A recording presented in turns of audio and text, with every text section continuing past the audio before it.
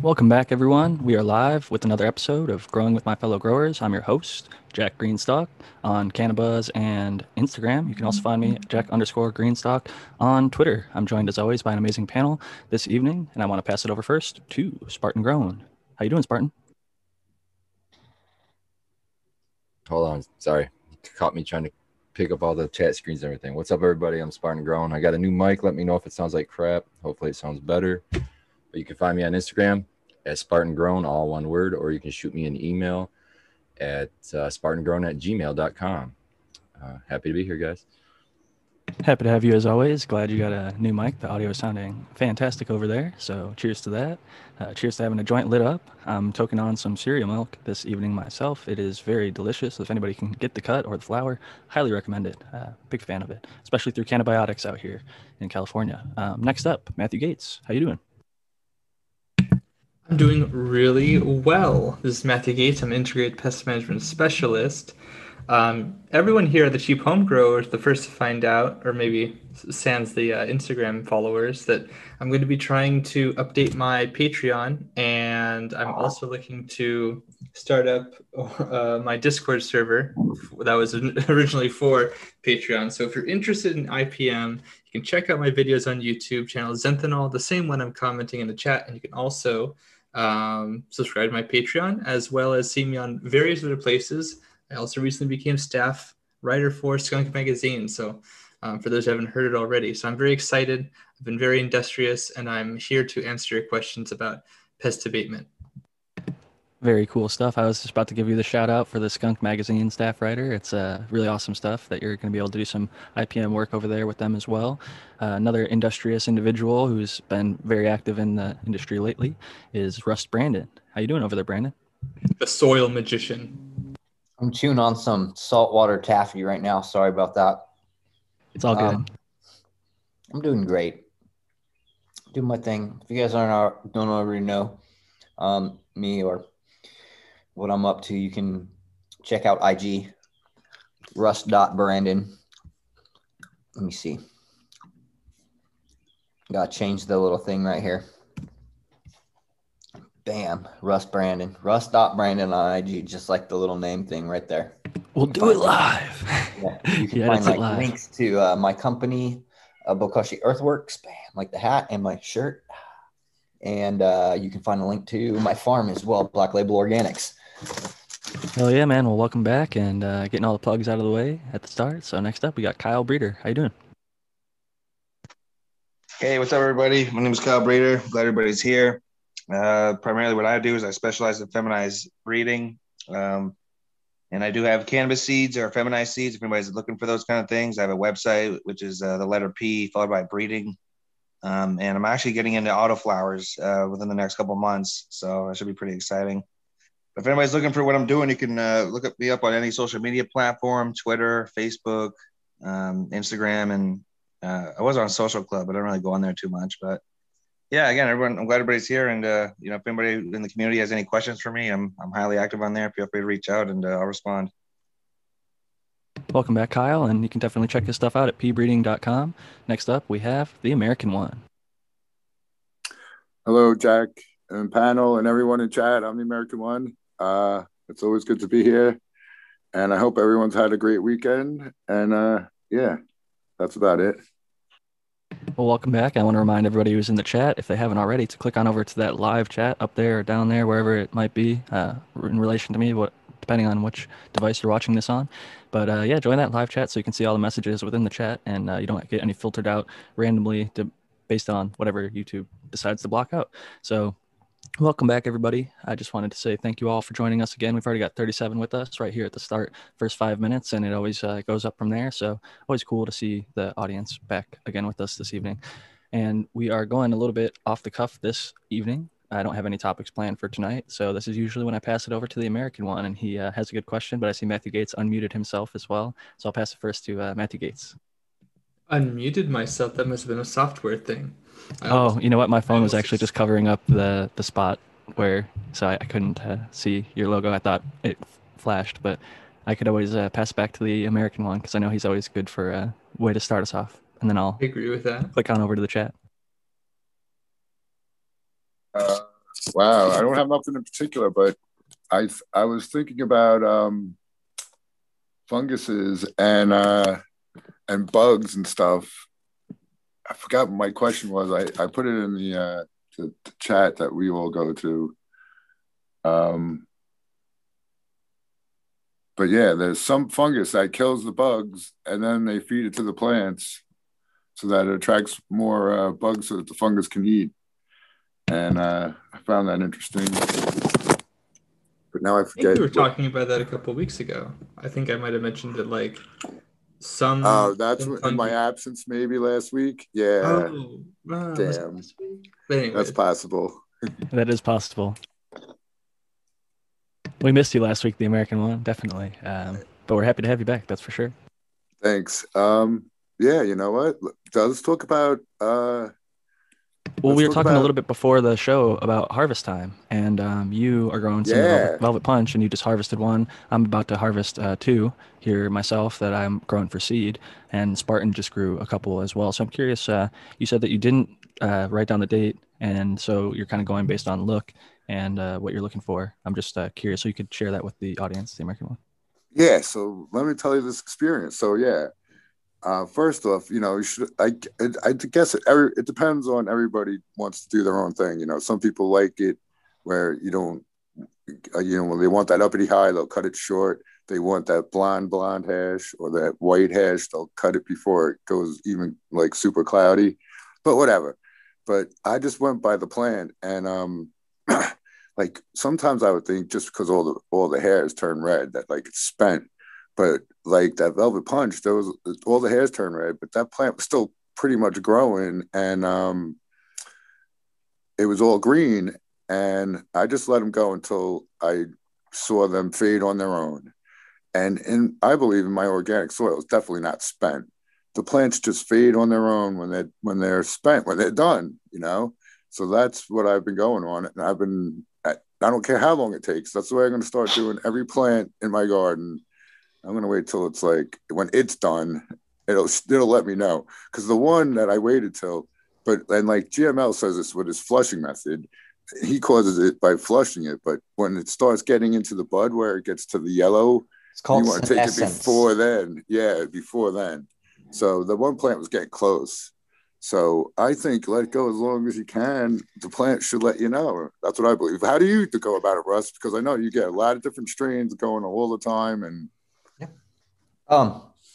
you know, the sexual maturity of the plant, as far as it no longer being able to accept pollen and having all of the stigma change color. Right. So pistils is actually just like the singular thing that gets pollinated. The stigmas are actually the thing that attract the pollen and bring the pollen into the singular pistil per bract. And they're commonly misspoken about. Like often people just call them all pistils, when in majority it's mostly stigma. You can hardly even see the pistil with your naked eye. Like the first one when it shows sex, that's a pistil, because it's actually like the thing that will be pollinated. You could pollinate that even in veg, but later on you're seeing a lot more stigmas. It's kind of a technicality. So you know, my death breath, it'll change, but it'll still fatten up and stuff too after that. Natural senescence usually occurs. Senescence can happen, cell death can happen from lack of nutrients, but if your plant has everything it needs through the cycle, what you'll see is that natural senescence will occur, and that what people call a fade is actually the other pigments that the plant creates. And then when the chlorophyll, which is the dominant pigment, starts going away because the plant stops photosynthesizing, you get things like the carotenoids, and you get some of the other colors that come through. Anthocyanin. Yeah, that's exactly what I was about to say, the anthocyanin. So the anthocyanin is going to be responsible for like your blue and purple and pink type pigments, and then the carotenoids are usually your yellows and your reds and your oranges. Yeah, this is the same reason why why trees change color in the autumn, or at least some of them do. And I always like to mention it because it always jogs my memory. Some people who study aphids specifically, and some other insects as well, think that um, it's actually one of the major driving factors for aphids to move hosts and possibly other insects too. And that although it wasn't like an intellectual thing, it wasn't like planned, because of plants developing this sort of change in coloration seasonally, things that are adapted to looking for, of course, green, will not see green, and so will not necessarily be as attracted to them sort of visually. Of course, there's more than just visual topics and factors, but it's just an interesting thing to consider. On the other token, though, there are some things that are, of course, going to be more attracted to yellow because it can also be a sign of illness, disease, some sort of a problem in the structure that might be able to be exploited, that kind of a thing. Also senescing, right? So yeah. So even though all the stigma pistils, whatever you want to call them, had turned color, and it looked like the plant, like you're saying, Brandon, couldn't get pollinated. And it looked like it was done to me. Like I would have called it could have been done. But I put it on the microscope, and it was pretty much all clear except for a couple cloudy. So I'm like, man, I'm just gonna leave that thing. And sure enough, because like that's when it was like mostly green and had a couple like blue, purple streaks, near the bud in the tighter leaves. But as I left it in there, it just went purple, and the lower ones are getting that like purple and reddish hue with the yellowing, and I could tell it's like that definitely on its finishings, finishing last leg. Purple punch is kind of one of those varieties that are notorious for not really for looking great, but not really having packing a punch. And it's typically because I believe it's usually harvested a little too early. I agree 100%. I call it purple punch list when people take it from week 6, 7, or 8. I think it's a 9 or 10 week plant. I personally like it at 10 weeks. The amber trichomes is something that people don't like because in the hash they want, like Tao was alluding to earlier, either a more uppity high or a blonder hash, whether they don't have a freeze dryer or if it's just even running it with the freeze dryer. The lighter color is attractive to a lot of people right now. Yeah. I come from the time of smoking Afghani hash that was dark and amazing, but a lot of people are paying higher dollar for the lighter stuff. So we're also looking at the purity of what is in it by the way that it burns on your quartz nail though as well. So if you have a good extractor, he'll pull out certain bags just to make sure that the quality of the product is going to be where it should be. Yeah, the melt is a big factor for a lot of people, no doubt. I personally bowl top or roll it in with a joint with my hash. I'm not a huge dabber. I do have a Puffco, but even like a e-nail or a rig, I just, for whatever reason, tend to enjoy a little bit more of the hash being smoked with flour. But I get why some people might want to do the dabs. It's quick. You get that kind of effect a lot faster than you do with flour or mixing the two. We were on the topic of harvest time, and we were talking a little bit about color. And I noticed the American one, even a single day, with the Velvet Punch even specifically, and it's a Purple Punch cross. I should throw that out there. But there's also a Mexican Sativa and the Cookie 7 parent. So it's, especially being an F2, you're going to get a wide variety of finishing times on that one. So I'm actually glad you kind of let it go a little longer, because I just said the same thing. I'm growing it right now to make the F3 seeds. And the amount of fade from like day to day to day from week 8 on, both plants are a little bit different, but you could see it gradually every single day getting more purple, and it's a beautiful thing. I think the senescence, I agree with you guys. I think it's not just like running out of food, because I'm growing in organics and I can replant stuff into that soil and grow it even without amending it. So I think it is the plant deciding I'm old enough, I'm mature enough, it's time for my end. It's just a yearly plant. It's not expecting its lifetime to be forever. So at some point, even if it's got plenty of nutrition, I think it's going to start to fade. Yeah, I'm sure there is some strains that would just keep going forever too, because some of the hazes. I think I've had those a couple of times. I have some of those. Yeah, they just keep going and going and going. I'll grow some of that. Yeah, people don't people don't understand that at the equator, it's 12 and 12 the entire year. It's 12 and 12. So like Breeder if Steve you give a understands plant, it. if you give a plant veg that's used to 12 and 12, I mean seeds that you get from the like veg, they just go crazy. Hawaii is almost 12 and 12 all year round. It'll be like 11, 13, 12, 12, but they have to do supplemental light to keep mother plants and veg plants. So there's a lot of places that tend to grow really good product. I guess Breeder Steve was saying he noticed compared to Canada that every single variety across the board was 2 weeks faster finishing at the equator because he thinks the intensity of the sun makes it grow faster in veg and finish faster in flower. So that was something that he observed, at least growing equatorially in Colombia, I believe. Definitely got to send some seeds to him, Tao. I mean, you got to go down there for the million seed search. Find your own variety in there. You're like, I know this is mine. Well, and we got Noah the Grower popping in the group, and Brandon, you should also send some seeds to Breeder Steve if you can figure that out, if you haven't already, because I know he said he's going to welcome anybody who sends seeds. I got his phone number. I can just text him. Hit him up. He's been on fucking Talking Shit with Eagle a couple times. He's a really cool dude, and seen him all around Future Cannabis Project. He's been in the community for a long ass time. I usually interact with him most on Twitter, actually. That's a good reason to be on Twitter because he's pretty candid with the people over there. Almost bought the little testing device off of him for the greenhouse, but we had delays, so it wouldn't make sense to just have it sitting. I feel bad for you, Jack. The whole licensing and everything that's the delays that go along with California, man. It's like bullshit, but I can still grow my own at home, and that's really at the end of the day, as long as I can grow my plants for myself and my wife, I'm pretty happy and enjoying living in this beautiful weather. But the cost of living out here is very high. That is the one downside, but typically jobs pay a little bit more. I think the minimum wage is higher here than most places as well. But to get back on the growing side of things, Kyle, you were talking about autoflowers earlier, and I was curious, we're talking about finishing times to kind of blend those two topics together. How has your auto growing experience been so far? I remember a while back you had a really good Pineapple Express Vino that I think you S1'd, and you've done some other work with autos. So I know you've been working with them for a while, so I'm excited to hear you're going to have some coming out soon. Just wanted to pass the mic on over to you because I know you've been quiet so far. Oh, and shit, I got to let Noah actually, before you go, Kyle, I got to let Noah the Grower introduce himself. Noah, welcome in. How's it going? Yeah.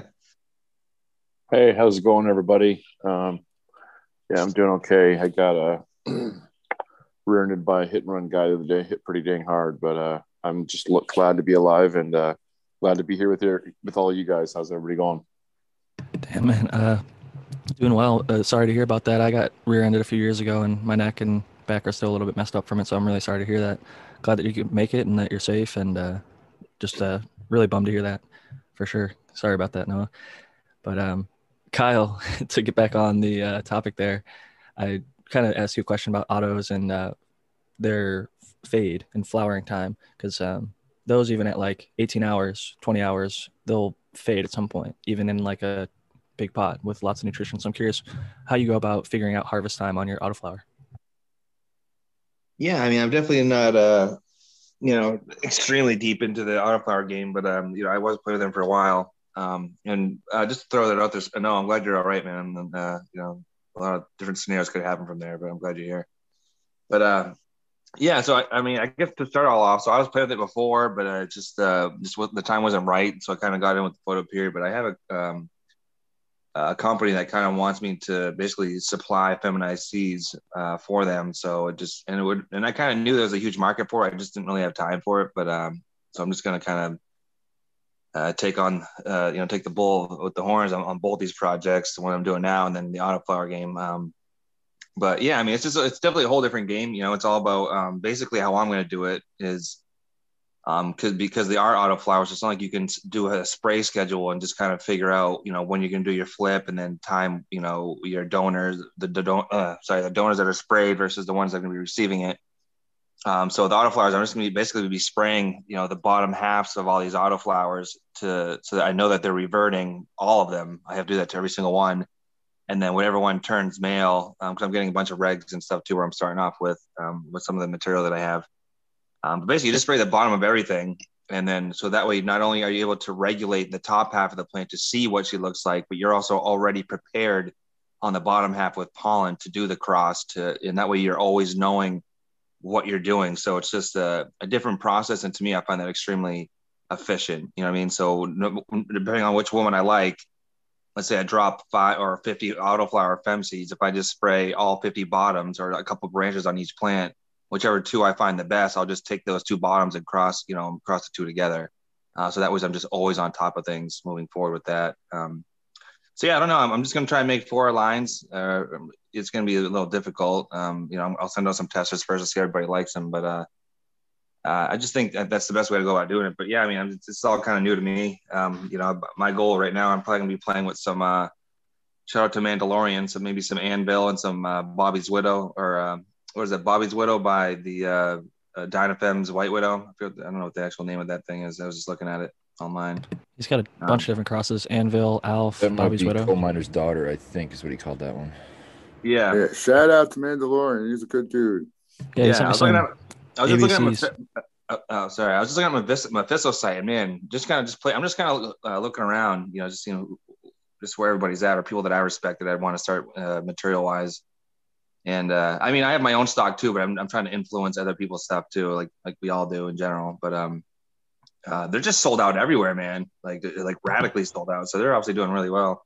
I've got some that somebody gifted to me that I could send to you because I don't have plans to grow them anytime soon, but I don't know exactly what varieties you would want first. But I had a question because I remember a while back you had a Pineapple Express that you really liked, that US won, but then it became a photo period and you said you kept a cut. I'm curious if you still had that, if you plan to work with that at all. And then after that, I kind of want to hear Spartan's thoughts on autos, because I know he just made a cross with the Tire Fire auto and he's been growing autos in his veg tent / mother area for quite a while. So first, Kyle, I'd just like to get your thoughts there. Yeah. Well, sadly, as you guys all know, or if anybody's actually been following us, or the same people that's been following us for the last 2 years, when I switched spots, I basically had departed from the person that I was with, and a lot of the material that I had there went with it. So basically the seed collection that I had of her and the plant itself are long gone. And I tried to get them back, but things weren't on good terms, so I didn't get anything back. So yeah, that's but honestly, anybody who's out there though, I was actually just looking online now. I think it was Barney's that created, even though I was looking at that today, actually, like right before we came on here. Fastwoods has it, everybody has it, but I couldn't really recall who actually created it. I think it was Barney's, although when you look on Google, it says G13 Labs were the originators of it. But I would still completely run that strain and then cross it into some of Mandalorian stuff. It's just a wicked good strain in general. But yeah, I don't, to answer your question specifically, Jack, it's long gone. So Spartan, what are your thoughts over there on autos and their harvest windows and some of the autos you've grown, flavors, potency, and all that?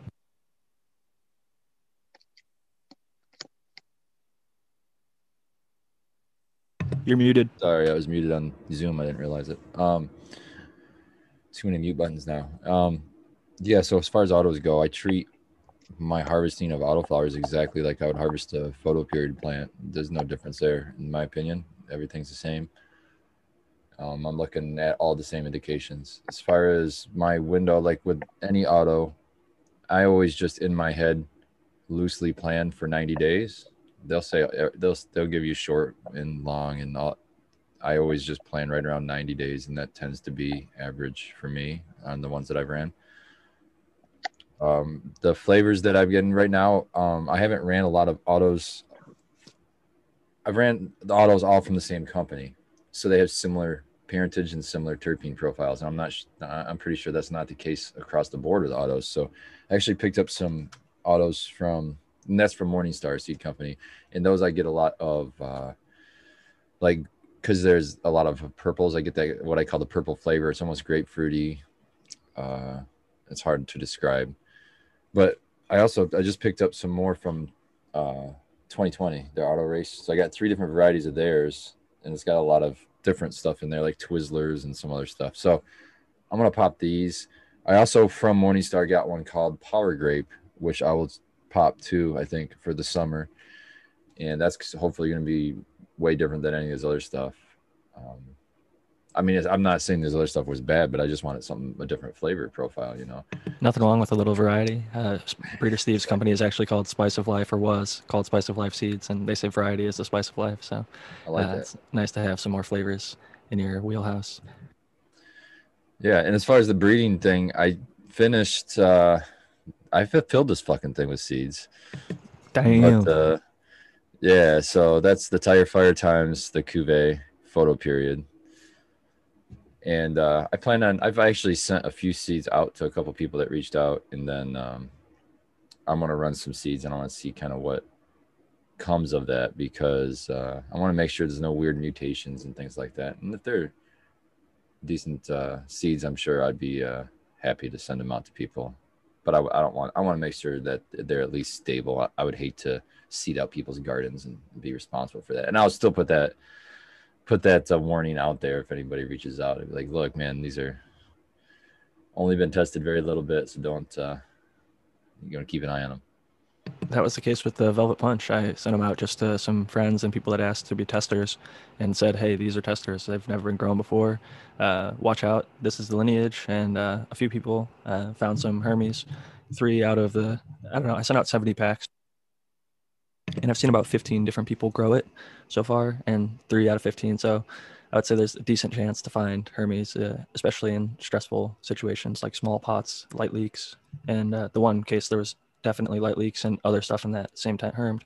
But that being said, it's possible within that genetic lineage. So anybody who's gotten those seeds, who I've given in the past, I sent them all for free, and nobody paid for shipping or anything. And again, warned them and have put it out there a few times. But it's always good to remind the people, if you do have those Velvet Punch F2s, there may be some Hermes if you run those. So look out for them, especially in the first few weeks of flower is when people are seeing like week 3. Week 2 to week 4 is when I'd always be looking with any new strain I run.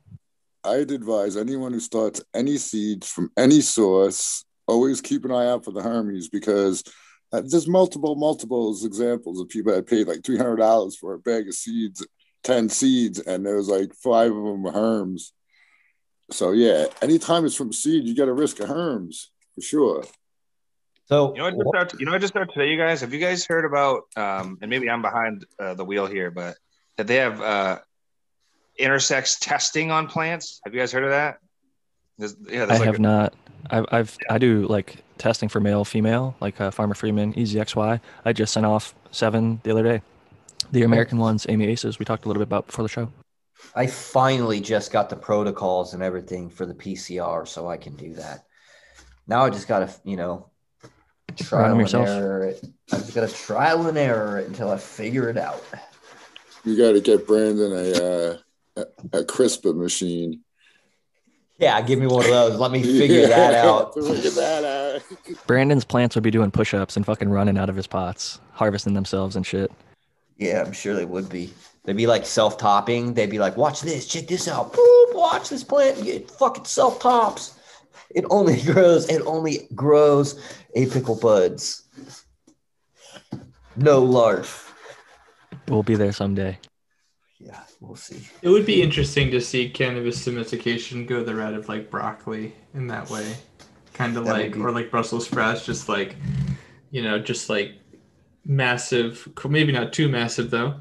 Bud sites just kind of going up in a stem with like leaves, like big fat fan leaves maybe. Some autoflowers look like that. They look like a giant, like my mic, but like 7 times the size. It's just like one giant fucking bud. I've seen some like that, yeah. Then there's the like I'm blanking on the name, Australian bastard cannabis, which doesn't really look anything like cannabis at all. And then they've got a few other ones. There's the duckfoot, and like fasciated plants look pretty crazy with that like mohawk bud. Like when you get the flower growing out of the center of the fan, all the leaflets, kind of at that like at the bottom or the top, kind of where the petiole, not where the petiole meets the stem, where the petiole fans out, literally. Yeah, it's pretty cool stuff like pretty that. Cool. Yeah, that is pretty neat. Cannabis does a bunch of weird stuff, doesn't it? Plus, it gets you high. Probably the weirdest thing it does when you think about it. Yeah, I don't know enough about genetics, but aren't intersex traits pretty much built into cannabis? Isn't that it's kind of what Yeah, makes it a mean- little bit unique. Yeah, they're dioecious plants, so genetically they hold both traits. So wouldn't a Clearly test they always can. show it? I mean, Wouldn't the test I always show could- it to be there. Look at I can make a plant herm, almost any plant. The only plant I could never get to I could get it to herm, but I couldn't get it to have viable pollen from that herm was that purple kush from Oaksterdam mid 90s, that PK cut. But my question is like, knowing that if we can get all the plants to herm, then wouldn't a test always show? I mean, how can it be a test for intersex traits if every plant has that? Whether it will That's a good express it or question. not. I think it's Maybe to see if it's recessive or to see if it's a dominant characteristic. Because if There you go. if it's a dominant characteristic, that's not what you want. If it's recessive, then it's like, okay, well, it may or may not Right. show. Yeah, that would make some sense. Well, and like even when a plant herms, it will throw only XX pollen, so it's going to be a different kind of plant than a XY, and so the males Exactly. are different than the females in that way as well. So there's like a Yep, distinction. True. Yeah, I forget who told me about that, but someone's like, because I was telling them about, testing for males at a young age, and they're like, oh, well, did you see the intersex testing? And I was like, what? I didn't even hear that. I haven't seen it, but I would believe that it's possible to maybe find something in a bunch of plants that they've identified as being intersex. But like we were talking about earlier, a lot of people can kind of force a plant to become intersex, or maybe they just naturally become that, but they can identify it as a female. Like I've been using Farmer Freeman for literally hundreds of tests at this point, and they've had 100% accuracy, males and females, and I've kept both for breeding projects or just fed them to my cats with the males on some occasions. So they're extremely accurate. I can second that because I've gone through probably maybe 1,500 of those things by now. What are you guys doing that? Are you guys doing how many sets of leaves do you have before you can take a clip off that? Dude, you can literally, yeah, you can take the cotyledon leaf. Oh wow. Cotyledon. Yeah, I remember I like to say cotyledon because it sounds like a dinosaur or something, but it's cotyledon. Cotyledon. That reminds me of how we have like Greek names like Heracles or whatever. What if the word like spectacle, spectales or something like that? Like you could just change the little the ending The of something and pronunciation. totally, Just what I butcher mean? it. I love humor like that. I love linguistics. I'd only ever seen it written because I never like actually physically attended a botany class where I'd heard somebody speak it out or like heard that in a lecture. I'd only ever like read it. So it was one of those things. Even though I know like that should be something more like Hemiptera, I always pronounce the P in Hemiptera, even though the ptera is the P silent because it means wing. You know what I mean? But like because I'm just used to reading it like it was an English word, that's kind of how I pronounce it. You know what? Sometimes. I had to drop out of my my college art history class because you literally have to know how to speak like multiple foreign languages, so that because you were graded on the spelling of all these French, Italian, German Renaissance artists' names. And so you'd have to be able to know all those little cues. And I was like, this is one thing that my brain has a lot of trouble with. So Chris Webb in the chat asks at Jake Greenstock, what is the process of sex testing for sex? Is it cells they are looking at, DNA? So essentially the one that I use is Farmer Freeman. Yeah, it's DNA, but the process, you basically take an envelope and you take a small cutting off of one of the leaves.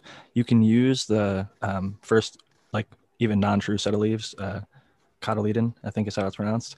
But I usually wait until they have like 2 or 3 sets of leaves and it's growing a little bit. And then I take a snip of one of the lower leaves and then it just like a 1/4 inch is enough. You put that in the envelope. Some people do stamp cards if they're in like a red state and they're worried about sending. They can also test for asparagus or other types of things to see if it's male or female.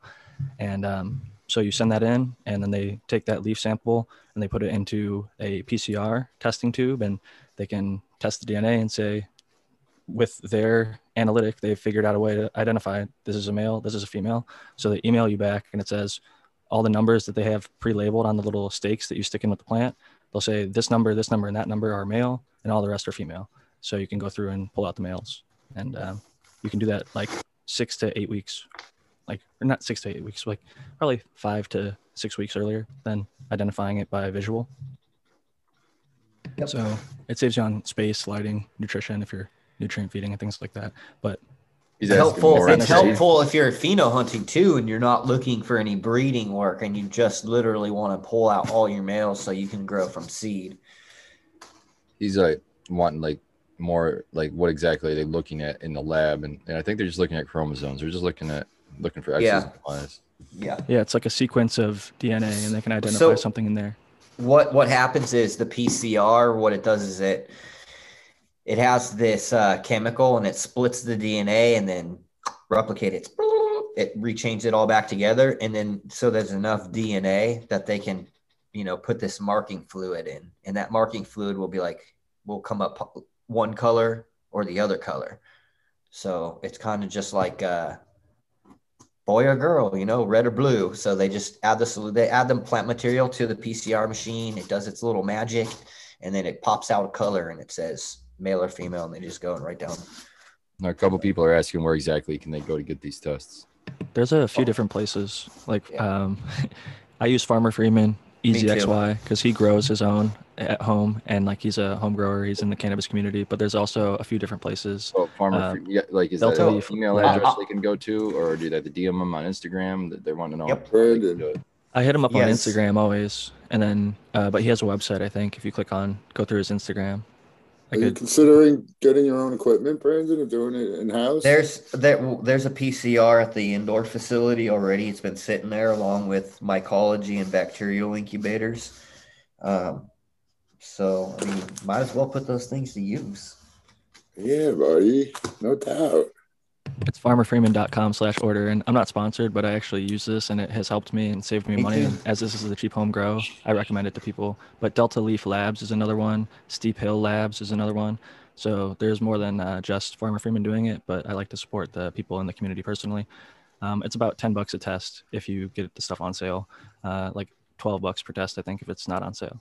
So it seems like it could be expensive, but in reality, if you run the numbers of how much time it saves you in space, like you might not have to up pot. I tested everything in solo cups, so I never had to transplant up till 1 gallon without knowing, is this a male or a female? In this case, I'm only growing females, so it is definitely going to save me big time. Yep. I recommend it if you're a home grower. It's not expensive. $10 to see if your plant is female or male. At the same time, if you've only got 1 or 2 plants, man, just take a clone of that plant and throw it in a cup of water and put it in your flower room. It's fucking so easy. That's what I've always done. It's true. Oh, by the way, though, I'm glad you're all right, boss. I appreciate that, man. So Spartan, let's walk that through. I'm just curious because I like the idea. It saves people money as well. I want to give people the option if they have the time, the space, and the energy to do that. So how old is your plant when you take that first cut? Depends on how everybody wants to run their system. It's a million different answers for a million different questions. But I mean, whenever it's ability, I mean, longer than, you don't want to ever take off more than half your plant, 50% of your plant. So it has to at least be double the height of the clone that you're willing to take off. So that would be the earliest, I guess. And then, so however old that would be. And then you just put that in a cup of water in your flower room and maybe switch out the water every couple of days to make sure you got oxygen in that water. And watch for that plant to change and look to sex test it within probably, I don't even look the first week. So probably the second week is when I start looking at it to be sure.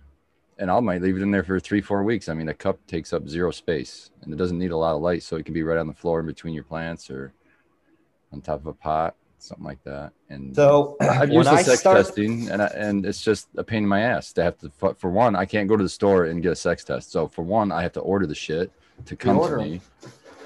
And then once they come to me, you have to wait for them to come to me. Then once they come to me, then I do the whole process, send it off and get the results back online.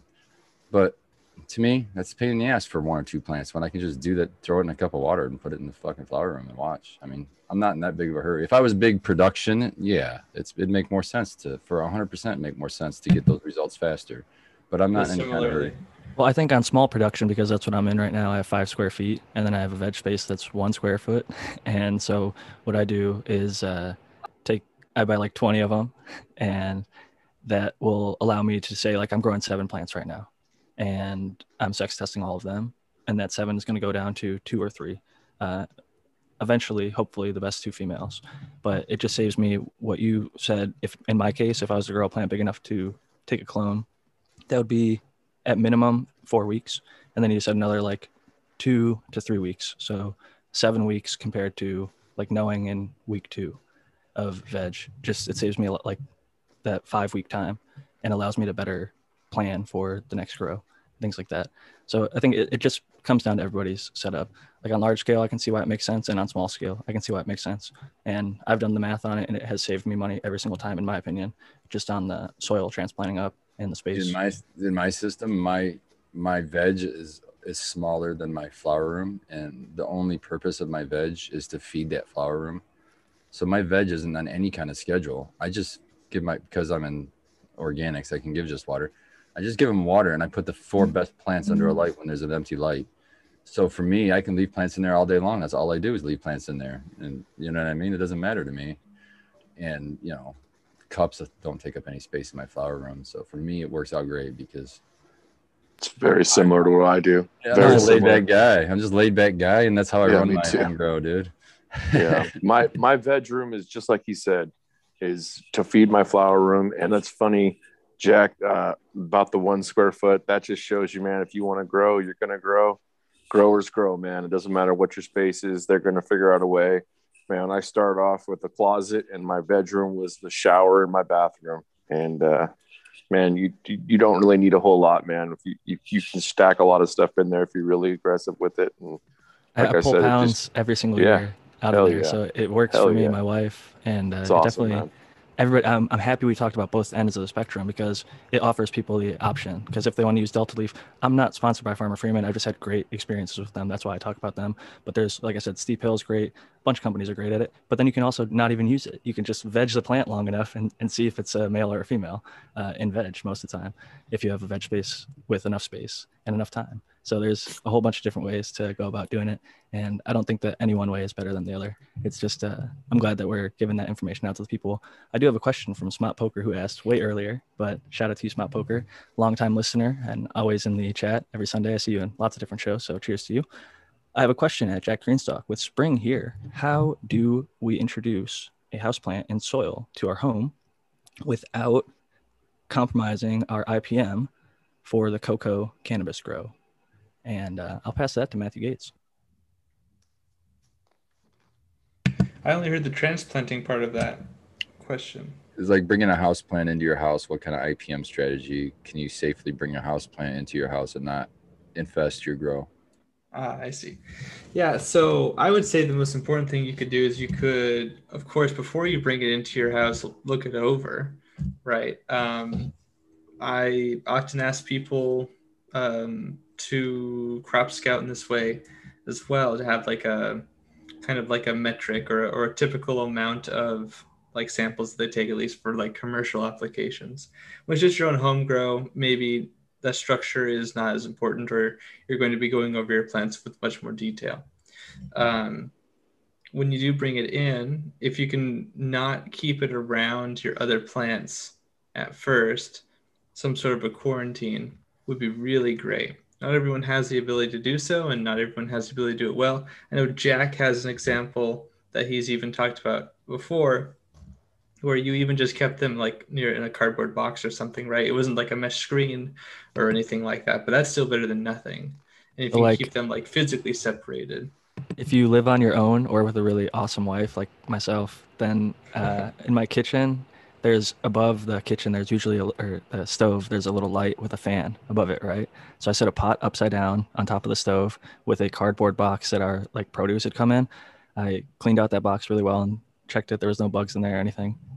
But I set those clones in that cardboard box and basically had a piece of paper down so that the light wouldn't like shine into the living space, and ran that fan and put the plants right underneath it. So I got a little bit of airflow, a little bit of light, and kept it in the box for a few days, and actually ended up finding there was root aphids in this case. So it saved my ass a few times. The other time I found spider mites. I've actually upgraded it. So No Other Grow, I have a emergency spot. I usually just run from seed every time. That's why my situation's a little bit different. I like to do the sex testing every time, and I don't often take clones. But when I do, I have an area for clones that can also be used as a quarantine if there's not clones being kept in the cloner. It's another 1 square foot cabinet. So like you said, you make it work with whatever space you got.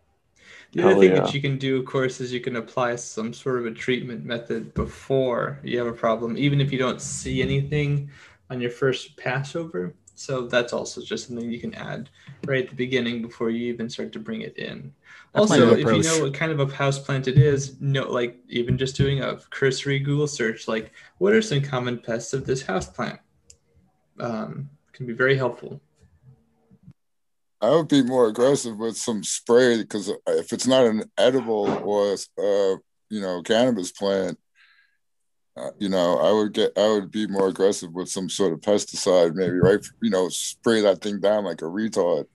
Or I take that back, like spray that down very thoroughly. Yeah. Sorry. You would want to use something very, very harsh. It's one of the ways you could actually, especially with plants that are they got like a really great like waxy cuticle that can like take it. Although it really depends on the plant we're talking about. There's a person on Instagram that I associate with Planting the Pain Away. And we've collaborated a lot. She's had lots of different horticultural sort of house plants that she grows and having issues with like flat mites or spider mites or thrips. And all kinds of interesting things. Usually not too bad though. But they can definitely be vectors. I want to shout out No Other Grow and Spartan Grow, and I think both have mentioned in the past being preventative and almost treating the cuts that they get as if it's already infected. And I'm going to start doing that in the future. I thought, I'll save myself, because the few times that I actually got a cut, quarantined it, and it had no problems, it just worked out great. So you're not spending any time or money or material or effort really on treating it with like a sulfur or whatever you're going to use. But another tip Noah said, as you often don't chime in, but I learned from you as well, that I like, because I got through aphids the one time, is treat the clone, but then take another clone of that clone. So you're getting basically rid of the media. If it came with like soil or a rock wool or whatever cut came in, you can then basically get a fresh start in your own system with that cut. And I think that can help prevent a lot of stuff being brought in. And then you throw that into your little veg or quarantine area.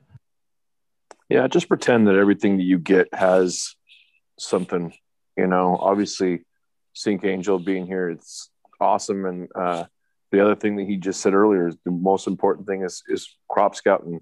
And obviously I know that, but just listening to him say it before, I'm more aggressive with it. And when you bring in a clone, like if you can quarantine it in a different area, like I said, I have a little, even to this day, I have a little shower curtain going across in my shower, and I have a little teeny, like 2-foot T5, and I'll just do everything. And then I just pretend it has it. And then I'll take a clone off of it, and I might dip it in. I used to do like Azamax or neem oil. I would just dip the whole thing in it when I take a clone, but now I use the amazing Dr. Zymes. But yeah, you can get away with more doing it that way. And just like you said, it saved me multiple times, because I figure when you get a clone from somebody, it's usually like at least 50-50 that it's got something. Yeah, and they don't even necessarily know it. That's the ultimate kind of unfortunate nature of it. It can be totally non-malicious, and it almost always is. Sometimes people are hiding from you, but usually they're not your friends.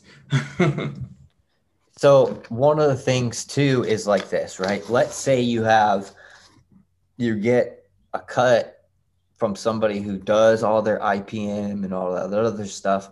Just because they don't physically see insect pressure, it's because they're a good cultivator and they're doing that, but it doesn't necessarily mean that something isn't there. It's just that could be at a level that there's no, visible damage. They're holding it at an ecological threshold to where it's not affecting the plant anyway. It's not even noticeable. Two great examples of that is powdery mildew spores. The first 120 hours of lettuce powdery mildew that does infect cannabis is basically invisible to human vision. thrips like Western flower thrips and others in that same family, I believe. They insert their eggs into the plant tissue itself and don't necessarily have a lot of like really overt damage unless you were to like with a fine-tooth comb just like go through all the different plant tissue. And if it's a bigger plant, I don't think this is very feasible. And of course we have hop latent viroid, which as the name implies, hemp russet is too. Hemp russet is real small. Real small. It is very small. Broad mites are too, but the reason I wouldn't include them is because usually you can see the damage that their saliva causes, that like crinkling, but not always, not at the beginning necessarily. And they could be on your clothes too. I will say this, the 2 times I got cuts that had insect pressure, it came from clone nurseries. The 2 times that I got clean cuts, it came from my homies' gardens who are just growing for themselves and happened to hook me up like with the cherry pie cut and with the J1 cut. Those were clean as a whistle. I quarantined them, didn't have to spray them with anything. Great experience. And then the times that I got them from people that I'm not going to throw any nurseries under the bus because like Brandon was talking about, their plants probably looked healthy and great. And I've seen pictures of their setups, and I've even been to the one person setup, and they were honest about having issues. Didn't Darkheart spread the hemp latent around? Hop latent, yeah, big Hop latent time. viroid, And then they absolutely. found the cure, and then they said, "We'll sell you the cure." So they spread the fucking issue, and then they'll sell you the cure, which I think is the ultimate irony. But at least they figured it out. I believe personally, it's a heat treatment and a cold treatment with the tissue culture, not to like burst their bubble. I don't know how much IP they have behind that, but. You need a lot more technical ability without just that description. Yeah, so no, you need to certainly know somebody who can do they're, that. yeah, they're certainly, I think, protected there or safeguarded for that. They may be you're doing right. other stuff. Yeah. I can't claim They I'm not working with them. They were They discussing definitely, this. huh? They were discussing this issue on a different program earlier today, and I just kept thinking to myself, just go out and buy a fresh, clean piece of that same cut. You know what I mean? They're talking about cleaning these cuts. It's like thousands, if not more, dollars to have your stuff like meristem tissue culture to the point where it's clean again. Yeah. Where you could just go find that same exact cut, go buy it for $1,000 and be done. At least hopefully. I guess. Is there any that The are that answer- rare? the Where answer there to- is not another one in No, the whole answer entire for some of world? these clone places is if they like, would you call it Dark Horse or whatever they're called? Darkheart. Dark Heart is like if they have the tissue culture capability, that's what they should be doing for every one of their clones. It should be a tissue culture clone, and then they can guarantee a clean cut coming out the door or pretty close. Yeah, but these guys are pumping out like, trays and trays for people who are doing acreage and greenhouses and Oh, the huge guys- grows and stuff. the So guys- it's not they're getting- feasible or practicable, financially feasible to buy tissue cultured clones. They do it in cucumbers, I'll say that. And It they is when said they one of go the to biggest things is scale. it scales once you get it to a large mass if you do it correctly. But one thing is, Spartan and Kyle, you could even talk to this because you sent a clone to one of the people out here in California. I can't remember their name, but they tested your clone that you sent to them, allegedly. Or no, it's not even allegedly because of the hemp farm bill right now. But so you sent them a clone, they tested it for hop latent viroid as well as like tobacco, mosaic virus, and a whole bunch of other things. And then there's places like Node Labs and other places that do sell tissue culture clones. And I believe that some of them are certifying this is a clean of hop latent viroid clone with that clone when you buy it. Yeah, And I there's actually a did breeder get in a- Michigan. I did. There's a breeder in Michigan that sells clones of his cuts. State Genetics, they sell tissue culture clones that you can go and get. They're Yeah, that's actually. I was actually just talking to Kevin Jodry yesterday about this whole topic. So I'm about to spend. I'm not going to say the number or what or anything, but so I'm about to start taking TC classes where I'm going to learn Mary Stem and all the other stuff. And then I spoke to Kevin about what he thought in regards to where the industry is going with it, and the ups and the downs of being involved in it and would help. And he's all about it, man. It's like I have a whole novel of a list of what he wrote back to me from the questions I asked. But I definitely think it's something that's once you know what you're doing, it's pretty efficient. I mean, he said it was telling me basically if you're just plugging for clones, he's like, it's killer, it's stellar because you can have an extreme amount of material in such a small area. And then even when in regards to for people like me and whoever else is like breeding, there's tons of crosses that I have to start deleting because I just don't have the space. And for me, if I could just take a nodal stem and preserve it in that culture, I can always come back to that years later and just basically bring that product back out, down the line. The space that you save, just holding 100 strains in a fucking mini fridge. You know what I mean? That's what I'm gonna do with the Curador. That's why I'm trying to learn it. Man, that's what I'm teaching myself. Yeah, so the things that I do to preserve genetics, dude, I go through extremes, you guys. You don't even know how bad the weather is out here, but I got some shit rigged up just to keep plants alive until the weather gets better. You know what I mean? Yeah, that's important. I mean, I just think that like on the point of like hot plate and viroid and transmission, which actually, now that I think about it, a colleague of mine, Dr. Ramahi, was on the Future Cannabis Project today, I think, talking about that. So you can check him out about that. Now that I think about it, I did miss it. But regardless, for me, I guess my main concern is just that, like, in my experience, I know that commercial cultivation facilities, although they aren't supposed to do this, obviously, in some cases, in a lot of cases, plant material does get in and taken from like private, residents or from other places or whatever. And I guess it's more so that like kind of recursive effect that like a lot of those plants with hot platen get passed, nobody knows about it, or nobody knows who has it. Then those cuts get passed to other people, in a second swing, people who own them privately, share them with friends. And over time, those intermingle with other ones. And then kind of there's this full circle that comes about when those plants then inevitably go back to at least some nurseries or other sorts of cultivation facilities. And the process starts over, but it's all, it's like hysteresis. There's this like lagging effect that happens that catches up with the first round, if that makes sense. I'm being a little inarticulate, but I think you know what I'm trying to say. Matthew, did you see the Diego P question? It says how much time the virus stays alive in the plant or dead infected plant tissue or material? The viroid is actually very, I guess you could say it's very vulnerable. Unlike other viruses, they don't have isn't it not really like a virus though, because it's like it's RNA? Not a virus, it's a viroid. Viroid, yeah, because it replicates RNA, uses the plant's RNA to replicate itself. Right. So one thing it doesn't lack, or that it does lack, that a lot of viruses have, is a protein casing called a caspid.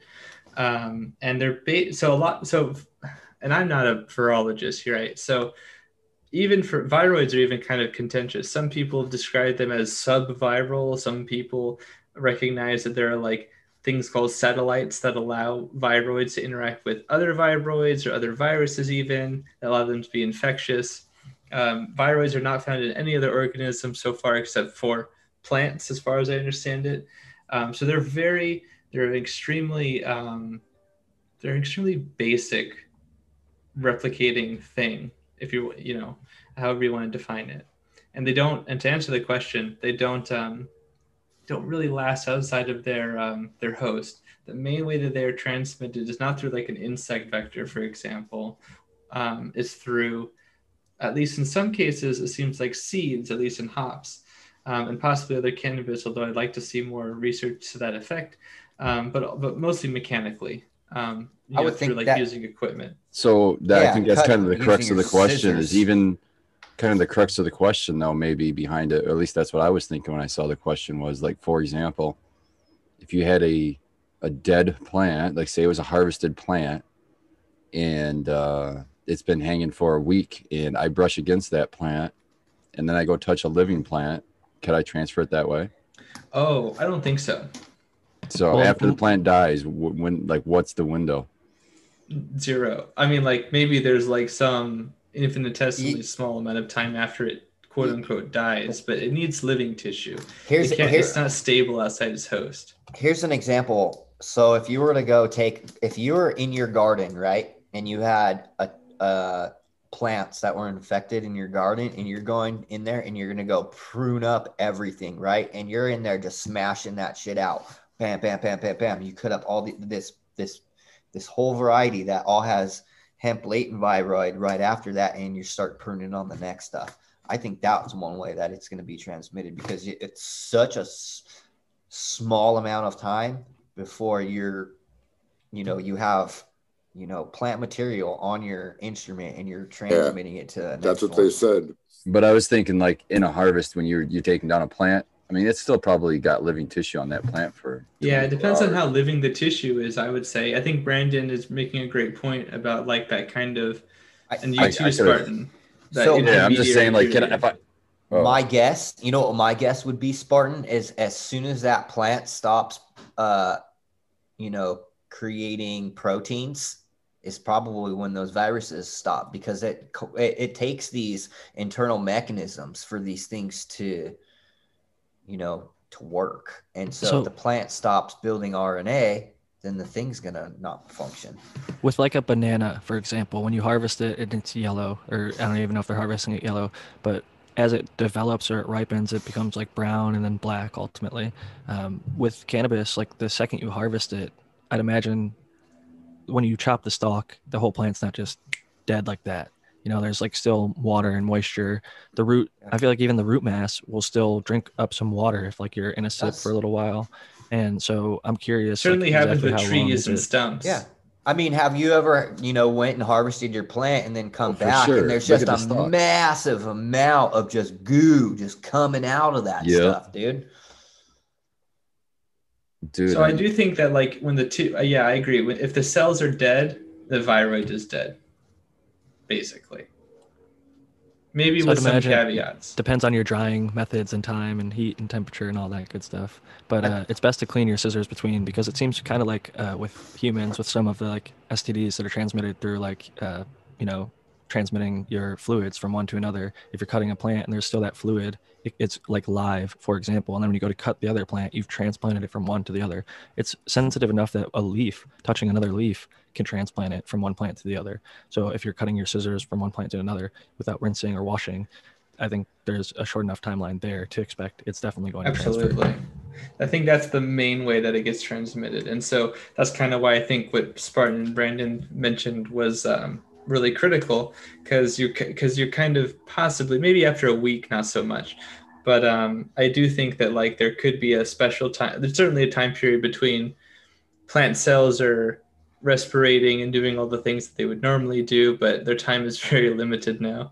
And then like cell death. And I don't honestly know exactly when that would be. And I'd love to see more research on the topic.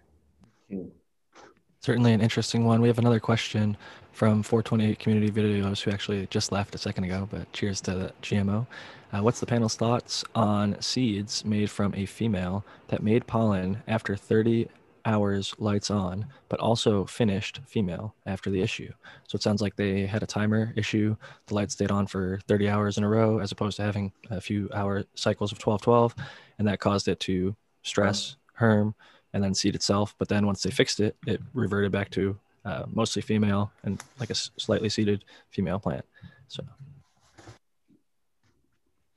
So like we've said tons and tons of times before, some of the best varieties in cannabis have come from accidents, and they're not necessarily stable. So, it's really contingent on, the person that's going to grow that seed out. Dude, I've got. Like, what are your plans with it, really? So I got these really big silicone. They're supposed to be for concentrates, but people don't put concentrates in silicone. The dye in the silicone can still leach out into your concentrates. I've seen it. So I say this is just saved seeds that I just find randomly. I don't know where they're at or where they came from. They're on my floor or something like that. But I'm not throwing those fuckers out. Who knows what they could be in there? So yeah, I'm with Brandon, and especially in that situation where what the cause was, it was your own fault, and it was the first thing. I would be keeping. Yeah, I have a jar of randoms that one of these days I'm just gonna be. I'm doing a random pheno hunt. Yeah, all the random ass shit. I'm gonna do it. I'm gonna do it when I get some land. When I get some land, that's my plan. Then I said I'm gonna use these as seed sprout tea, and then now the randoms like, and then I have them all over. I forget to label them. I've had people reach out to me on Instagram asking for some. Practice cracking, practice cracking them. The seed cracker. It would be cool to be. That would be cool for that. I didn't even think about that. Yeah. But yeah, things you could do. I just finished one of my projects. Actually, I just finished the OG Malawi dog. F2'd it because I only had 3 seeds, and my buddy asked me to preserve it. It was from 2001. It was Malawi and Chem Dog.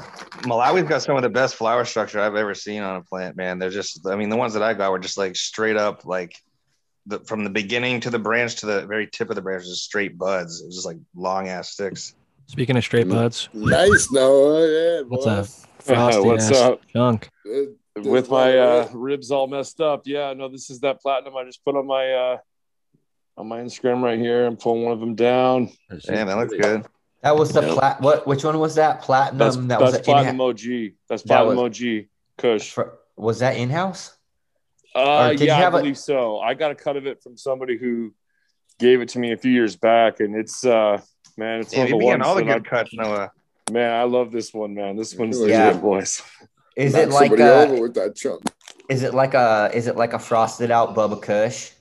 Yeah, it is. But it's got real purple tendencies. I mean, this is the one where I replaced those pre-filters on my carbon filters, and I got new carbon filters. And my dad came over today. He's like, "Man, you can smell that down the block."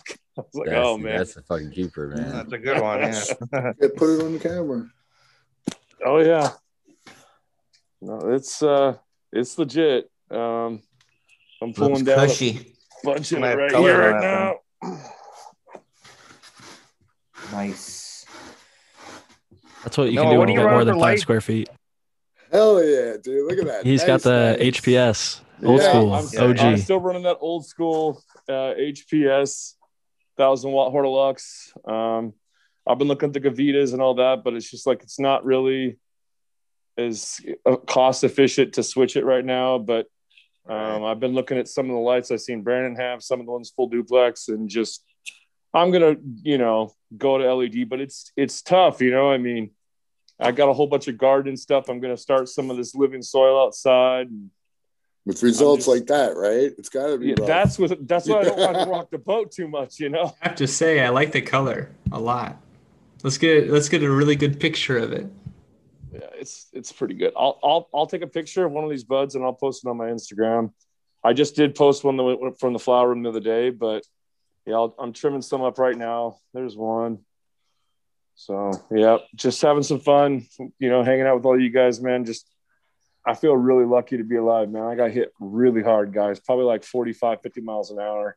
And then the dude got out and ran, and that like on my face right here, that's from where my glasses hit my face, just boom. And did he have a stolen car? Is that why he took off? Yeah, the police said he had a stolen car because I was in my wife's brand You'd think you'd be more careful. Car. I was in my wife's brand new car. It literally had 800 miles on it, 2021 Honda. Yeah, but if it had been one of my old rigs, because I don't have no new rig like that, but I probably would have gotten really, really hurt. Yeah, I didn't even think about that, dude. Thank God you're in the new. So you were at a dead stop, and he came into you at 45. So no, I was coming. So I was coming off of the freeway onto this road, and I look over and there's a semi truck, and he must have been on the other side of that semi truck. I look over and it was late at night. It was like midnight. And then I just pull out. And then right then I seen the headlights and just boom, he hit me, spun the whole car around. And I kind of got knocked out a little bit. And a passerby came up and was like, calling 911 and looking in there. And I must have been kind of passed out because he was like, "Are you awake?" And I was like, "Yeah, I'm okay." And I go, "Are you okay?" And he was like, "Dude, I'm not the one that hit you. The guy that hit you ran off." And I was like, "Oh man." But we got full coverage insurance and stuff, so we're gonna be all right. Very happy to hear that. Cars can be replaced, So that's the silver lining. That airbag powder is no joke, huh? Oh, dude, I'll post a picture of what it did to my sweater. It burned my sweater and my arm and everything. That's what hurts the most is my left side right here. Oh man. Wait, you got injuries from your airbag? Oh, dude, big time. The side airbag. You better call your attorney, call a lawyer. Oh, we're getting a lawyer. We're getting a lawyer. Oh yeah, we got to. You know what I mean? Like, there's going to be medical expenses, unfortunately, so you have to go through that if they do find the person. Hopefully they do, because that is a serious crime, a hit and run, injuring somebody. You need fucked up. You need to go to the hospital too if you haven't. I went in the ambulance, dude. Okay. I'm a heart patient, dude. My blood pressure was like 200 over 100, and I thought I was having a heart attack. Like, because I was just, dude. I mean, and I'm still having a hard time breathing. Like, I swear my lungs are a little bit bruised, but you're going to have to camera off, turn off your camera, bro, and breathe easy. Fucking take that mask off unless you're around somebody that you have to be wearing it. Serenity now. Serenity For real. now. Sorry to hear that, man. That's fucking brutal. Not to like force you off camera, but I don't want you to have to wear the mask if, you know what I mean? I want you to be able to breathe easy, especially after a brutal collision like that. I had one at much lower, like 20 miles an hour, and I fractured my C5 vertebrae. I still have neck and back pain and shit 2+ years later. So I'm really sorry to hear that, man. It's fucked up. And I really hope they found out who did it eventually, you know, because that's a serious offense and shouldn't be taken lightly. Yeah, and I'm having a good time hanging out with all you guys, man. Like, stuff like this, like, I was excited for the show. Like, I was looking forward to talking to everybody, and I knew I was going to pull these plants down. And yeah, man, freaking just enjoy life and be safe. That's all I got to say, you know. That's inspiration to anybody out there, because I mean, letting shit stop him. Even with the crazy shit like that, he's still taking care of his plants, and that's going to be medicine for him and many other people. So make sure, you know, too, your body just endured a lot of trauma, and that can be mentally traumatizing too. So make sure that, you know, you deal with your mental health as well, because those things can have long lasting psychological impacts, you know? So it definitely has. Being consciously aware of that, and like, you're going to have to, you know, it's kind of like one of those things that, you know, that I've used like psychedelics to deal with and stuff in the past for like different traumas, not necessarily car accidents, but, you know, just being aware of that too, I think is going to be something that you want to focus on, how that can impact you, like, you know, mentally. Because I've been in car accidents, dude, and like, I'm like, if I'm not the person driving and I'm in passenger, I'm like always really super nervous. Makes me really nervous, and I'm like always, and I can't help it.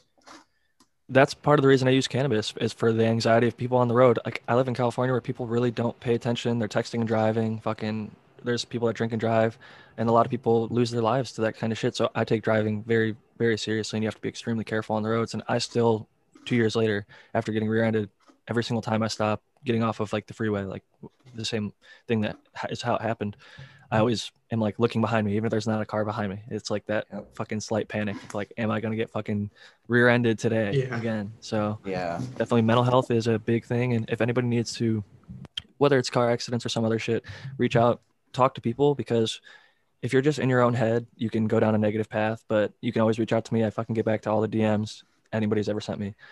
So if you need somebody to talk to, we've lost some people in our community during these hard times. So never feel like you don't have somebody to reach out to, because you can reach out to me. You can come in this chat and chill with the people in the chat, and mental health, and that a lot of people don't like to talk about. It was a stigma for a long time. And now I'm actually happy to see I studied psychology in college. I wanted to go into dealing with that kind of thing and decided other ways. But I think that it's really important to give it a little bit of a spotlight, because not enough people do realize the importance of mental health. That's one of the main reasons that I use cannabis, is mental health, like, because it's good for my brain, because I'd otherwise be too anxious. I get paranoid, you know, and that really helps. I mean, I know what you're saying, dude. You know, cannabis. Hey, if you're having trouble making your own cannabinoids, plant source is good too, right? Plant bases are right. I would agree. So we just got a good question from the chat, and Spartan and I both highlighted it and sent it over to the Zoom, like within seconds of each other. Funny enough, but Justin, cheers to you. He says, at Jack Green's Talk, if I wanted to start an outdoor garden in ground, what's the best possible way to prepare for this? I'm going to pass that to Brandon. Okay, so if you're trying to go into like the actual ground, I would try to do an earth pot. If you can do that, where you basically, you make a pot out of the earth and then you fill it up with a really nice high quality soil. And that'll kind of help remediate the area around that hole as that plant, expands into it. But it can be really difficult to plant directly into native soils. And it's because cannabis has certain nutritional requirements. And if you don't have a sufficiency and balance of those, you're not going to necessarily get a good result. And that's one of the things that we're working on our farm. We have a 3 to 5 year plan where we plan on bioremediating the land that we're using to cultivate our cannabis on. And while we do our row cropping in things like fabric pots, we're going to be doing crop cover on the land. We're going to be doing composting. We're going to be doing microbial inoculants to bioremediate that land so we can go directly in. But it takes a little while to get that soil fertile, because you're taking something that's essentially, like where I'm at, this red clay, it's dirt essentially. It's not even soil. It doesn't have enough aeration and enough mineral content and a balance to be able to. So, you have to create it. You have to create it. You have to create biodiversity, earthworms, different types of bacteria, crop covers, do multi-cropping, different species. You have to create a whole entire ecosystem to keep that soil like continuously going, because typically it will take, eons for, different plants to evolve and then these soils to develop and break down and become more porous and, house more humic and more microbial life, and just for have higher order, plants developing them. So it's a huge process. So I have a little bit of experience here in Michigan anyway with the outdoor, and I'm talking 12 plants, but I guess it could apply at scale too. So I couldn't control the land, a lot like what Brandon was just getting into and what makes it tough. My land situation was I knew a guy who let me grow in his pig pen after he harvested his pigs. So he would harvest his pigs, he would rototill the ground, and then I was able to plant wherever I wanted inside his pig pen for the season. So I did similar to what Brandon did, but a little twist on it. So I would dig a hole, but I would grab fabric pots, specifically fabric pots. I don't care what brand, just a fabric pot. And as big as you want to go, I wouldn't go lower than a 20 gallon. So as big as you want to deal with, but no smaller than a 20 gallon is what I would recommend. And dig a hole that's half the height of the pot that you bought. What this does, this is from experiments of us trying a bunch of different ways. What this does is it gives you an easy way to have a contained good soil for your plant to get a good head start before it gets into the native soil. Secondly, because it's halfway in the ground and not all the way in the ground, it's almost like a raised bed. So when you get a big torrential downpour rain, it doesn't have wet root. The feeder roots aren't sitting in water. They get to drain. You know what I mean? All those roots towards the top. So you get a little bit of breath of fresh air there. It really helps you out in wet situations. And then, so then what you do is you get your good soil, and you can either build your own soil or buy a bag soil, whichever route you want to go there. You fill up those pots and you plant your plant in there. Another thing I would do is the area around where you're planting, like right now, you can get through there and just throw wood chips down if that's an option. Anything to keep the plant growth low, because that's like an IPM strategy. If you keep the grass low, whatever, I don't know what you're going to be working with, but if you just keep the plant areas low and cleaned out, you're not going to have to worry about as many bugs. Another thing I would suggest is an enclosure, obviously for security, like fence. We used cattle fencing stacked on top of each other, double height. That's how we build our fencing. Not only does that give you security, but then it gives you a way to, like, you could mock up some kind of a cover or a top. And the reason for that is if hail comes or something like that, it gives you another, you've already got the structure. So it's just an easy fix. A lot of times these things come through, you don't get a lot of warning. So you want to prepare for all that crap to get, from the get-go. And then as far as supporting your plants, figure out a way to support your plants. The best thing we found, we just used those metal fence poles for stakes. And then we just used trellis netting because it was easy. You know what I mean? You can buy huge lengths of trellis netting in one big roll and use these stakes as supports for the trellis net. And you can do 2-3 layers of trellis netting outdoor just like you can indoor if you want to. Trellis nets are great for support. It's a pain in the ass, 100%, but it's great for support, man. Some people use fencing wrapped around in like a tube shape. That stuff's great, but you got to cut holes in it so you can work so you can get your arms into it, and it gets sharp for that metal and cut you. It's just fucking annoying. I really like the trellis netting, even though it's plastic and it causes. I understand. It's just, I don't know. I haven't seen a better solution. And I think I hit everything. They make hemp trellis netting that's like compostable. It's a little more expensive, and they also like twine. I think you can compost and make your own trellis, but it just depends on the size and the scale of the operation. It is a little annoying to work with, but it provides amazing structure, and it's the easiest way to a beautiful canopy. There's no mistaking why so many commercial operations use it. It creates airflow between each cola. It allows you to fill out a relatively similar height and full canopy on a very consistent basis. So it's a worthwhile investment, in my opinion. And especially if you can move towards something that's more sustainable, like a hemp compostable, but you don't have to. I mean, throwing out one set of string each run isn't going to ruin the world. But plastic is, I guess, terrible for the ocean and things like that. If you watch the Seaspiracy, you're going to get guilted about these types of things. Even at work, I cut every single square of that plastic. There's no fucking necks getting caught around any of this nets I'm around. I cut every fucking square, dude. At least they make plastic. HDPE plastic is biodegradable. It's compostable. You get compostable plastic. It's a thing. We're definitely moving in the right direction with moving towards more like reasonable. Like in California, they had like a 10-cent tax on the bags, and then that was dropped to the less than top 20 things littered on beaches. And there's like the straw thing. They're going from the plastic to paper or whatever other types of straw, compostable or glass, reusable, things like that. But a lot of it's the fishing industry is what a lot of people don't really talk about. And that whole Seaspiracy now on Netflix, if anybody wants to watch some shit to go deep in on the environment. That's the fishing industry is tearing it up.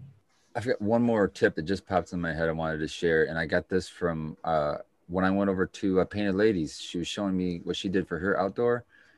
It's fucking genius. So just took rebar from the hardware store, and drove rebar into the ground for supports. So just imagine 2 rows of rebar, spaced away from each other. And then she went and bought PVC that was big, and then just popped it onto the rebar and wrapped it to the other side, and that was the frame. And then just go get your plastic. I'm like, God damn. Everyone in California is smiling because that's the go-to standard here. Yeah. I was just like, wow, that's just so fucking slick.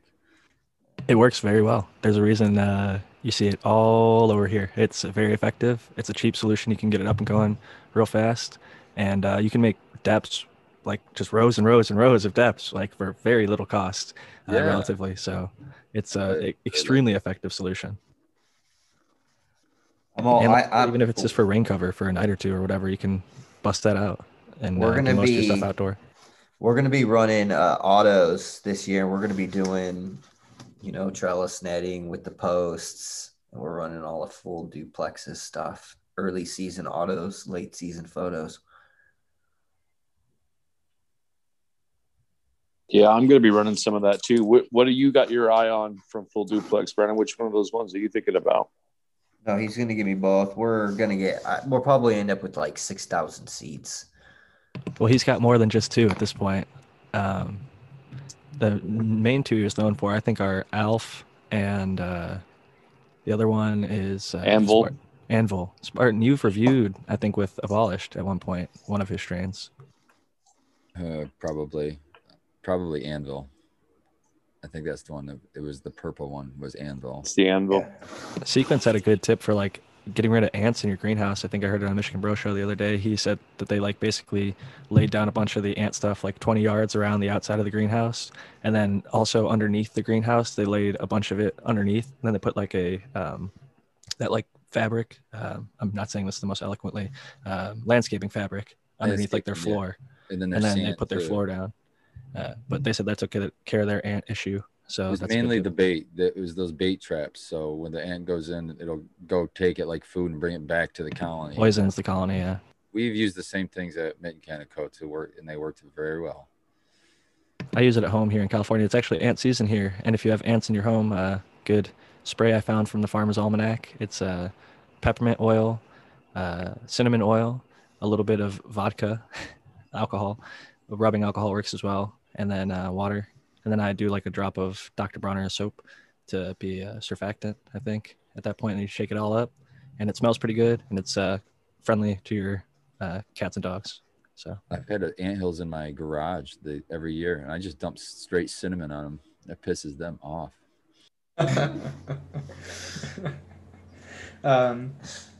Yeah, that's funny. And also, I would be remiss if I didn't mention about this ant topic that fire ants are more and more invasive in the North America in general and other parts of the world.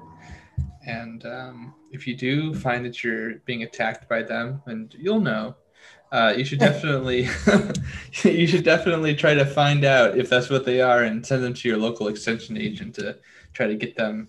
And they'll have treatment ideas for you, and they'll help you out with that. And together we can rid ourselves of this really obnoxious and noxious pest, both for humans and other things. I've seen red fire ants, and I've also seen termites go after cannabis and girdle the stem. So it's definitely a real threat, potentially. To the plant and the gardener there. So what's your 10-second treatment for us as cannabis cultivators and humans who are trying to avoid fire ants if they ever come up on our property? I do like the idea of using a bait. It depends on where you are and what you have. I like using the Beauveria bassiana as the toxin, as the poison, as the agent, and then doping some sort of food source. Some ants like sugar, some ants don't. It depends on what you got. Anybody got Ant-Man on speed dial? That's a funny ass movie. I liked it. Better than I would have thought. I'll say that for superhero movies. I haven't gone to movies recently, but that was nobody's gone to the fucking movies recently. Like, shit, man, I miss that shit. I used to go to the movies all the time, and I'm like, you know what? I'm about to just like do open up my own movie theater so people can enjoy the movies again. It's gonna start opening now with everybody getting the shots and everything. But I personally, even when the theaters were open, I liked it for a while, but they overcharge you for fucking food and everything. And now the shit's coming out like a week or two later, or like a month or two later, on demand. So like I could sit here with my wife, fucking do dabs, fucking smoke, chill, eat a good meal that's not overpriced, and have it at home. You know, I think that's why a lot of the movie theaters were struggling even before pandemic times. Yeah, well, I like to go out to the movies. It used to be, there's a stat in the 1920s, Americans went to 52 movies per year. That's one per week. Now people go to about 4 per year. It's a pretty fucking crazy drop. I'm not a big movie person myself, but I'm actually surprised that 4 is the average. I always thought it was more. Who knows? I go to a lot more movies. Oh, I believe it, though. I believe it. I just wanted to shout out somebody in chat real quick. I don't GROIG22. It's almost like Greg, kind of. I think it's like Grow IG 22. Oh, Grow IG 22. There you go. Thank you for making my brain work. They said they were saying cheers to me for the Moose Lab suggestion, which is this mouthpiece. It says he wants to use these for the rest of his life. Get all my friends and family to use them. Seriously, saves my lungs, improves flavor, better hits. And you know, I agree. Then somebody else was later on asking what they were. That's why I wanted to kind of bring it up. And you know, I'm trying to tell everybody it's just a filter that catches soot and tar. So every time you take a hit, it's a cleaner hit for your lungs. You'll notice a difference after about a week of using one. Your lungs will be clear. You won't cough as much. I'm gonna try it, Spartan. You've sold me enough times. I've heard it. I'm looking over here at my bong, and I'm like, the bottom of it is dirty. I could probably turn off my background, but I really don't care that much. But the top of it, the Not part that's mine, right by dude. my That shit's lungs, clean. is real clean. Clean bone. Real clean. Yeah, well, I'm telling you, dude, it's like $8 for the little starter kit, $8 or $10 tops. Just use it one fucking night, and then look at the fucking filter. That's all it's gonna take for you to change your mind.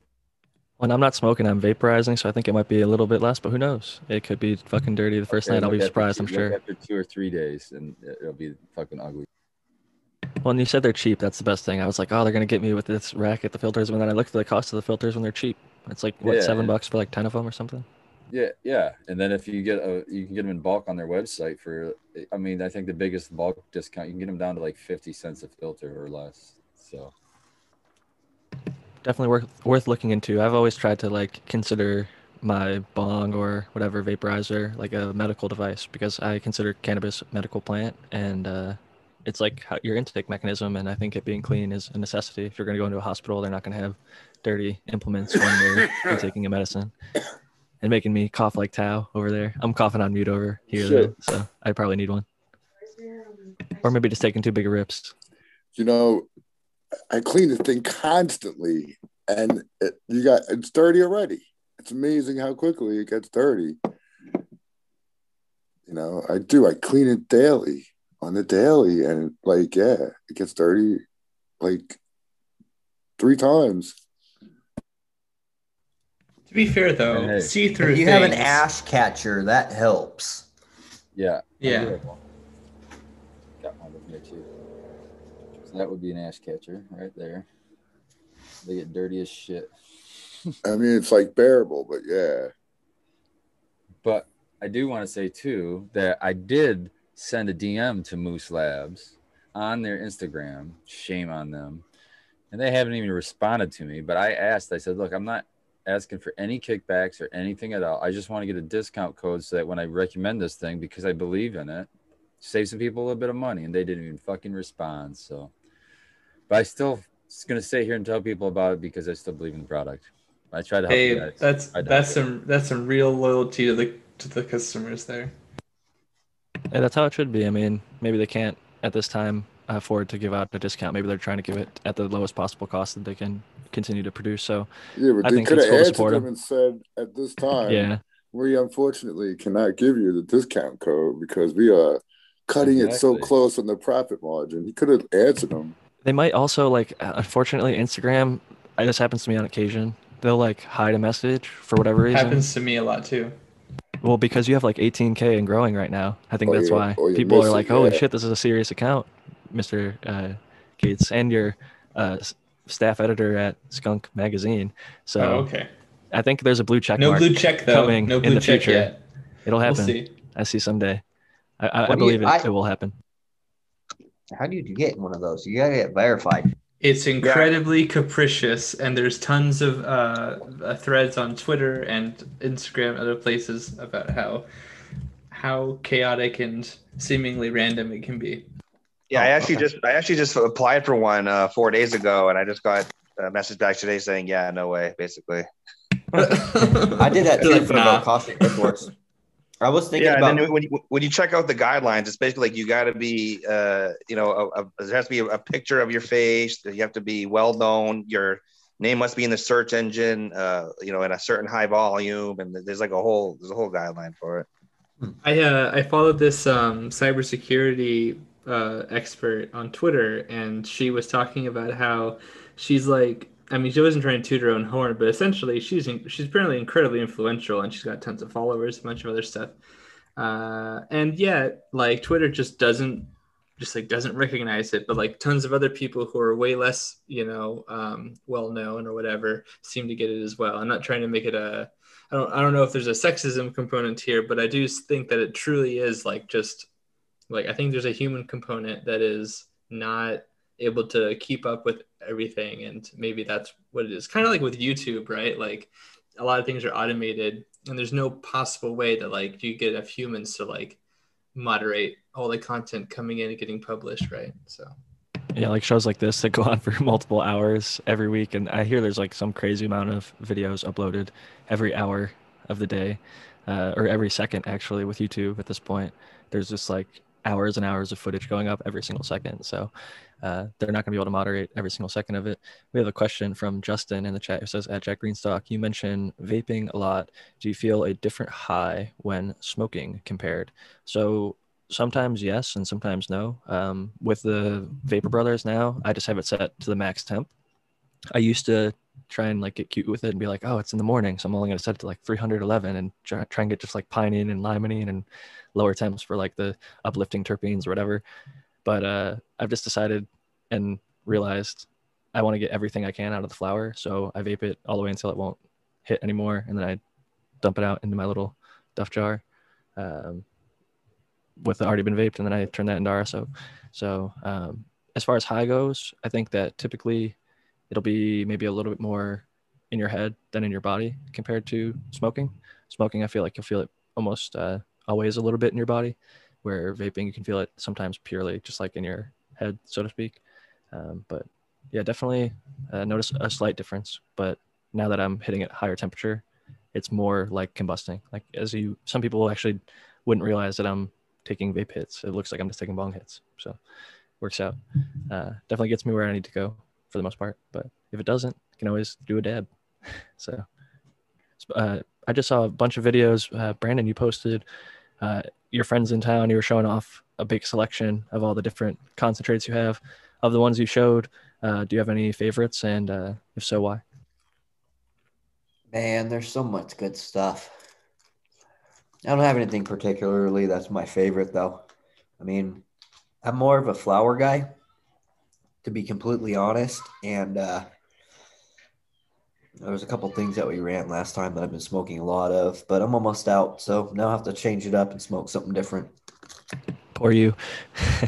No, but you had a buddy visiting, I believe, if I remember correctly from one of your posts. What was the one that stood out to them, or the one that they chose to dab first, or seemed to stand out? I liked his cherry pie and his jungle cake.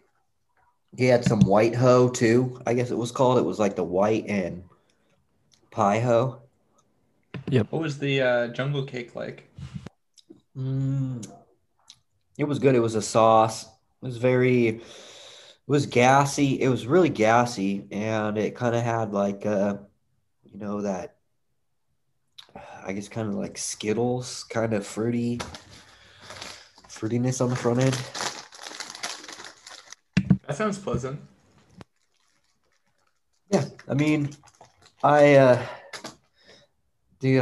been smoking a lot of different concentrates, and they're all like just so good. But again, I really just I've been really enjoying the Mac V2 cut that we grew out. That's delicious. I'm really excited about the Blueberry Muffin times Mac. There's some really good stuff in the stuff that I'm growing right now. And then the Limarilla times Mac V2 has some really good stuff in there I'm excited about.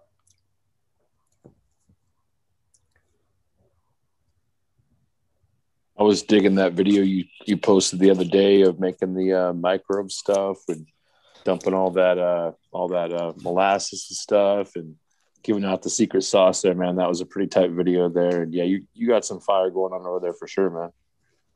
Yeah, well, one of the cool things is, there are a lot of products that claim can do something, but I actually have the data to back it up. And not only that, but I have professional people who are not like affiliated with the product.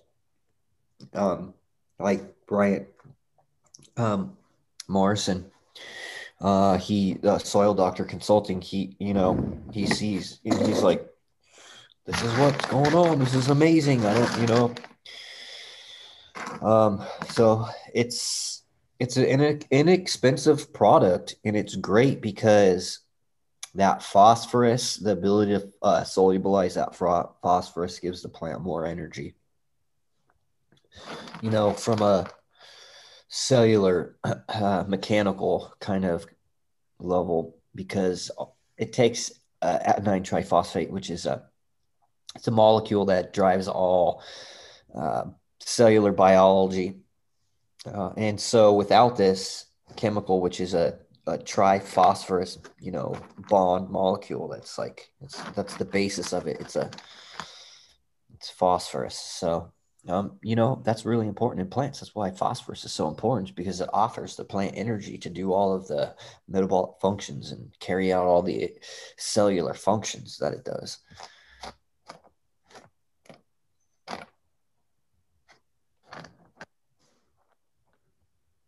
All right, guys, I got to jump out of here. I got to go to the bathroom so bad. My eyes are watering right now. Oh.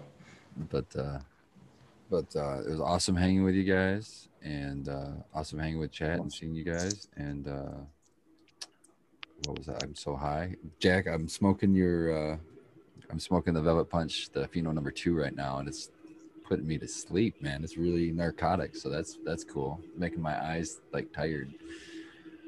So that's cool, and I'll check you guys out next week. I got a show here. I'm going to Michigan Bros Grow Show. You can catch me there in fucking probably 5-10 minutes, something like that. 15, 20. 15 minutes. 20. And yeah, you got a little time. Reload your tray, hit the bathroom. Blasted. Yep, and you gotta get the dogs out. He's already begging down here. So catch it easy, man.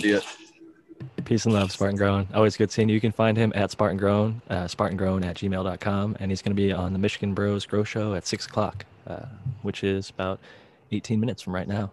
So cheers to Spartan. Always appreciate him coming on. He was smoking on the Velvet Punch, which I was gifted from my buddy Doja DNA. It is Purple Punch across the Cookie 7. I've talked about it a bunch in the past. I F2'd it.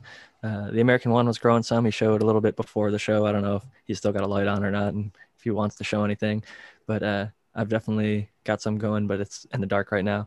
And lovely plant. I'm glad that he's enjoying the different phenos. He said one's really kind of a heavier narcotics, stony high like that one. And he said the other one's more of a sativa uplifting effect. So he's keeping the more uplifting effect because he said most of the stuff in his garden tends to be more sedating. So he wanted a little bit more of an uplifting one. Sorry, Tal, go ahead.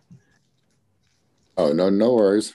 Yeah, you want to take a look? We could show them right now. Yeah, I'll spotlight you.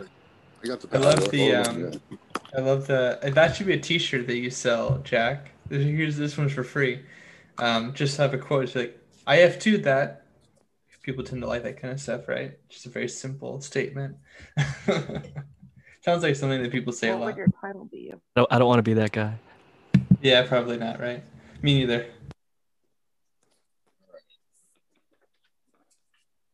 Okay, there we go. I think it was waiting for me to see his video to allow me to spotlight for everyone. Boom. Got a little bit of purple going on there, the American one. Looking good. All right. So this is the one that I posted on IG. I already harvested. It's hanging up in the closet in the drying area. This is one of the other two. I have 4 altogether. One hasn't been put in flower yet. Or actually it has, but it's in a different area where the light's not on right now. But I took cuts off of that other one. I didn't get pieces off of this one to survive. That was when I had my hiccup on the but yeah, so let me not babble on. This is the Velvet Punch F2. And yeah, this is, I have a picture from February 5th, which looks like they were like a week and a half, maybe 2 weeks into flower already. But since I never wrote down the actual date, I don't know for sure. But as you can see, this was the greenest one all along. And now it's totally purpling and fading down at the bottom. Getting some yellowing. Yeah, it gets hard to see with this lighting. That's my favorite time. This is the other one, which is much taller and totally different. This one has no real purple except for there's a hue inside on the calyxes, but none of the leaves. The leaves are just fading out yellow color pretty much. There's some color in that one, I guess. It's got the sawtooth, so my suspicion is that has the Mexican sativa. Since I F2'd it, Velvet Punch is Purple Punch crossed to Cookie 7. Purple Punch is Larry OG crossed to Granddaddy Purple. Cookie 7 is the Thin Mint Girl Scout cookie crossed with what he calls Black Velvet Kush, which is a Mexican sativa crossed to Chem 4. And then he crossed that with, I believe it was a Larry OG. So, damn, that's a beautiful frosty nug right there. The American and one. now you can also see this is the one that didn't have there is not one white hair on this whole plant, I don't think. Oh yeah, there's one right there. But like the top, they're all dead, and they've been for a while. But the plant was still still growing and stuff. So that's the one I was talking about. And then this one is just fading. You can see it now. So going back to the Purple Punch and Purple Punch list, Purple Punch can look done at like week 6, 7, and 8. It'll be frosty and it'll be purple. I still push another week, 2 weeks to that 9, 10 range, and it just makes it hit so much harder. And I think you get more of the well-rounded effect. Oh yeah, sure. Let it Interesting. 10 weeks, huh? My punch, I pushed it to 9 weeks on your advice, and I was really happy with the results. But 10 weeks, that's it just kind of makes me, I'm wondering about that. That's interesting. Yeah. Let it ride a little longer. It's 70 days. I know it seems long, but 63 versus 70, I think you can really get more potency out of it.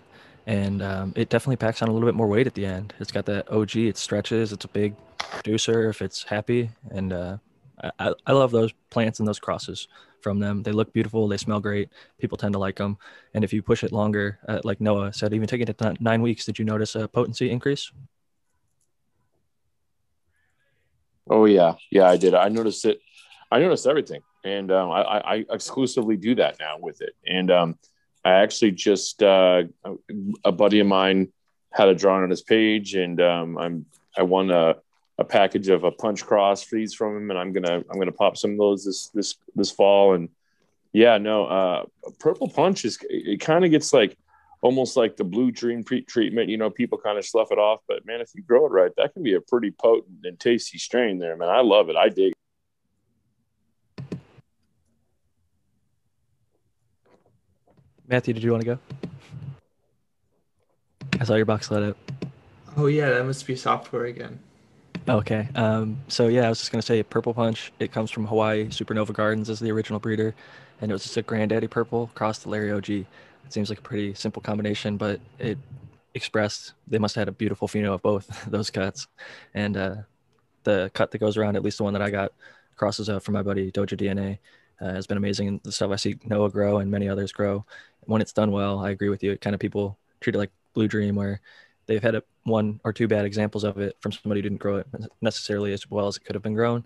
And then when somebody like Noah gets his hands on it, he really turns it out. And you saw earlier, his stuff looks unbelievable. That Platinum OG Kush, that was like damn near black. Those leaves, I love that really dark fade. Is it getting close to that really deep purple where it almost looks black in person? Because on the camera, to me, it almost looked as black as my microphone. Yeah, it definitely. Another guy that I follow, he was saying black leaf, guy, and I almost did that when I posted it, but no, it's the blackest leaf, and this plant is the one that I don't see me ever getting rid of. It's the thing about it is that it looks awesome, but it's one of the truly most terpiest one. And whenever I show up at a buddy's house, they're always like, "Hey man, what's up? You got some of that platinum?" That's the one they ask for out of everything I got every time. That's a good indicator. I know, I think you also might have had the forum cut, or you've ran it for a little bit. That was another one. I've seen the hashtag Black Leaf Society, and there's some really beautiful cannabis. If you check out that hashtag, it's unbelievable. Some of the product people put out there on Instagram, very impressive stuff. Proud of the community and what they produce, including Noah. Have you run the forum cut, and did it get that same kind of black leaf treatment? Yeah, I have ran it, and I only ran it like 8.5 weeks as the longest. Maybe I did 9 once, but yeah, I mean, this platinum cut is superior. So I have a real strict regimen. I only have so much room in my canopy. So, and I got a buddy who has that forum cut, and I can get it. And I have ran it a few times, at least 3 or 4 times. But I got this Sunset Sherbert crossed with Do-si-dos. I got the Gelato 25 crossed with Do-si-dos. I got a bunch of different Do-si-dos crosses right now. So I have that cookie angle kind of, kind of going. And that's why I like that Purple Punch, because it's not really, it's kind of not, it's different from that cookie family, which is a lot of my stuff is. So, but yeah, no, the forum cut is obviously, an original OG plant. It's a really good one for sure. It looks beautiful, but comparatively to what you're yielding, I would say less problematic plant as well. I'd imagine, because the forum cut is very known for herming. 2 of my buddies have it in their gardens, and neither of them have buds as large. They have a much smaller bud structure. They're really like golf ball, super tight and frosty, and it's good medicine. It's got a lot of beta caryophyllene, that's spicy, and humulene. It's good honestly some of the best medicine as for flower for my arthritis, but it's a pain to grow and it doesn't yield as well as something like your Platinum OG. So I think you should just keep on killing it with that. And the Purple Punch, I love the grape personally. I think that grape that comes out, it's really distinct. It's almost like that artificial grape candy. And I'm curious, do you get that same grape on your Purple Punch, Noah? And what other smells and things do you pick up on it? It's just like you said. It's exactly it. It's grape, and that was the number one thing I liked about running at 9 weeks. It brought out more of that grape smell and that grape taste. So that's it. I mean, whenever I smell it, I just think grape, and I love it. You know what I mean? So hey, to each their own. Some guys like growing this, some guys like growing that. I love it. So it's a staple of mine in my room for sure. A lot of people just like Fuel. Do you grow any stuff that has like a chem or just pure OG? I have grown both. But like you said, if a plant, if it's not yielding or, if it doesn't have like just that overwhelming, terpy taste, like, yeah. And I'm always trying out new stuff. I got a bunch of, seeds I'm going to pheno hunt through, and I'm excited to do it. But no, most of my stuff is, real cookie. And then, the Purple Punch and the Platinum both have, cushion and OG cushion. And so, or maybe it's Larry's OG in the Purple Punch, but yeah, both, pretty cool stuff. So that's kind of where you get most of my, kush from, is those two. Definitely good stuff. Well, we're coming up to 5:52 here on the West Coast. I think it's about that time we go around the panel and give our final thoughts and shout outs. And I'll start with Noah, the grower. Right on, man. Yeah. I will say, man, I feel real lucky right now. And, I just am thankful that everything turned out the way it did. You can always buy a new car. And I really was looking forward to hanging out with all you guys. And I'm going to Vegas here in a few weeks, and I'm going to be there on a Sunday, and I'm going to take my phone and my headphones. I'm going to do the show from Vegas. So I'll turn the video on. I'm staying at the Wynn. So with a buddy of mine, he's taking me. So I'm going to have a good time. And with everything that's going on, I'm really looking forward to it. If anybody's got anything they want to see what I got going on, you got any questions for me personally, you can stop by my page. You can direct message me. I'm Noah the Grower, and try and get back to everybody. Had a great time, and I appreciate all you guys' good wishes for me. And thanks for having me as always. It's always a pleasure, Noah. I'm glad you got to show off some of the buds and get a little bit of FaceTime today. I really hope that you get well soon with the car accident, and make sure you get everything all figured out with the doctors and all that situation. And most of all, have a great time in Vegas, and just be safe and enjoy, man, and have a good time. And thank you again so much for coming. I saw you got here a little bit late, but you definitely never have to have an excuse. But if there ever was one, that is a great one to say, this happened and I wasn't here because of that. So you're always welcome whenever you get here, and we're happy that you showed up, and we're happy most of all that you're healthy, because like you said, a car, vehicle, any object can be replaced. The people are the most important thing. And I'm happy that you're healthy enough to be able to sit here and talk with us and be able to finish the podcast and do all that good stuff. So cheers to that, and cheers to getting healthy moving forward. But next up, we got Kyle Breeder. Hey, thanks, Jack. Just so anybody knows, I was going to say this earlier. I'll make it real quick. So I spoke to a genetics IP lawyer down in Cali yesterday. That's pretty heavily involved in the community down there. And apparently it's $2,500 for a provisional patent on cannabis plants, and on the low end, $20,000 for a pretty in-depth patent on cannabis plants. So I've been wanting that for the longest time, and I had a pretty long chat with him about certain things, and just kind of throwing that out there. But if anybody was interested, really helpful to share that information.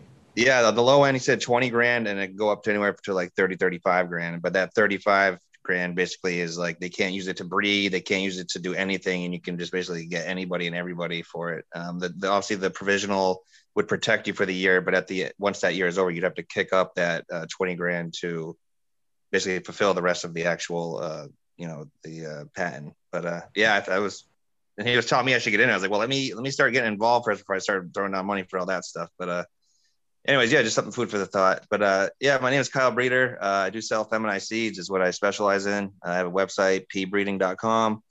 We'll be having autoflower soon, which I'm pretty excited about, because I do find I'm really interested and curious about those plants, and I think they're a beautiful thing too for the community and in general. You can find me on any social media platform, on Twitter, Facebook, or Instagram. And yeah, feel free to reach out. I'm very friendly on there, and I hope everybody has a great weekend or night. Thanks. Thank you for coming, Kyle, and dropping that info at the last second about the patent cost and things like that. I just have one question. Was the guy's name Reggie by any chance? Because no, it was Dale. Okay, yeah, there's the one you said, a prominent one out here in California. There's a few different people that are in that space, but I think it's there's like offensive and defensive approaches, and I think we talked about that on a past show, and it might be another great topic for a future day to discuss on the next one. So thank you again for joining us, Kyle. Next up, the American One. Jack, thanks for hosting. Excellent job, and shout out to everyone in chat. I'm the American One on YouTube, and the American One _ Keens on the IG. Just search the American One and look for the little guy with the top hat. That's me. And yeah, it was really cool hanging out. An interesting night tonight. Noah the Grow, I'm glad you're all right. And shout out to Dr. MJ Coco. He posted a light review that I caught earlier, and you guys should go check it out, and go to cocoforcannabis.com. And yeah, peace out. Thank you so much, the American One. Definitely missed Dr. MJ today, but also saw that video. He does a great job with the LED grow light reviews, mostly LED, I think almost exclusively LED at this point. But he does great work there and at cocoforcannabis.com. So check out his grow light reviews as well as his content over there if you haven't already. Cheers to Dr. MJ. As he would say, growers love. And next up, Brandon Rust. What's going on, everybody? Shout out to all the listeners and everybody who comes by every weekend to hear us nerd out on weed stuff. Yeah, I appreciate all the people that are here, and I'm always happy to be here with the rest of the panel. You can find my IG at rust.brandon, and you can find a link to my company, Bokashi Earthworks, which if you use coupon code Bokashi right now, you can save 10% on everything on the website. And yeah, you can check out my farm, Black Label Organics. If you're in Oklahoma, you can probably smoke my weed too. I don't know where it's at, but it's in dispensaries everywhere. You got to make a trip to Oklahoma sooner than later. Definitely want to get a chance to try some of that stuff out myself, and thankful for all you do for us in this community and that community over there. You bring a lot to the table, and I'm happy to see you continuing to have success over there and put product out there for people to try and enjoy. It's an awesome accomplishment to continually be able to do. So shouldn't ever look past all the hard work you're putting in. So cheers to that, and thank you so much for joining us for our Weed Nerd conversation weekly. It's always fun to check in and dive deep on some of these topics, and really appreciate your input whenever you have the time to share it with us. So thank you again, Brandon. And last but certainly not least, Matthew Gates. Yeah, hey everyone. So if you're interested in more integrated pest management information, you can check me out at my YouTube channel, Zenthanol. You can also check me out on my Twitter account at SyncAngel. You can check me out on Patreon, which is also Project Zenthanol. And I really enjoyed the discussions. I really appreciated the cool questions, and I'd like to do more of that as well. So if you, if I've ever helped you out, just check out my stuff, share it. If you find it that's helpful, that's the most important thing for me, honestly. Any other support in addition to that is always gracious and grateful, but honestly, it's more important for me that they get the information that they need. And so you can also find me on a Discord server that I'll be starting for the Zenthanol Patreon if you're interested in that kind of stuff. Thanks for having me. Always our pleasure. You make time for us each week, and we really appreciate that. I know you're becoming continually busier and making your services available to others like Skunk Magazine and the Patreon Discord server and lots of other people on YouTube. The free content you put out there, I'll always treasure. I mean, the stuff that you put out has been pivotal in my IPM knowledge and growing experience. I mean, it's helped me and help others, which is ultimately one of the most gratifying things, even if it hasn't directly helped me. Like you said, sharing your content. It wasn't like I was just trying to like be like, hey, check out his channel. Like It was more like, hey, this is actually going to help you, and then hopefully support him, like subscribe, follow him for other things as well, because he's not just going to be helpful this time. Like, he's definitely got a lot of great content. So it's a pleasure having you as always, Matthew. Thank you so much for joining us. Last, I guess, is me, the host, Jack Greenstock. I can turn my computer, make it a little bit easier this time. You can see my little logo behind me now. I'm on Instagram at Jack Greenstock, as well as Cannabuzz. You can find me Jack_Greenstock on Twitter. And that is it. I host this show each week, and I'm very thankful for everybody who comes. Make sure to leave that thumbs up if you enjoyed the show. And thank you so much for coming, everybody. It helps the show get out to more people that want to grow their own on a low budget, so they can have their own medicine to share with their loved ones and family and for themselves. So cheers to that. Growers loved, everybody. Dr. MJ, we missed you this week, and everybody who couldn't make it, hopefully we catch you on the next time. And this is Jack Greenstock signing out. Peace and love. Catch you next time.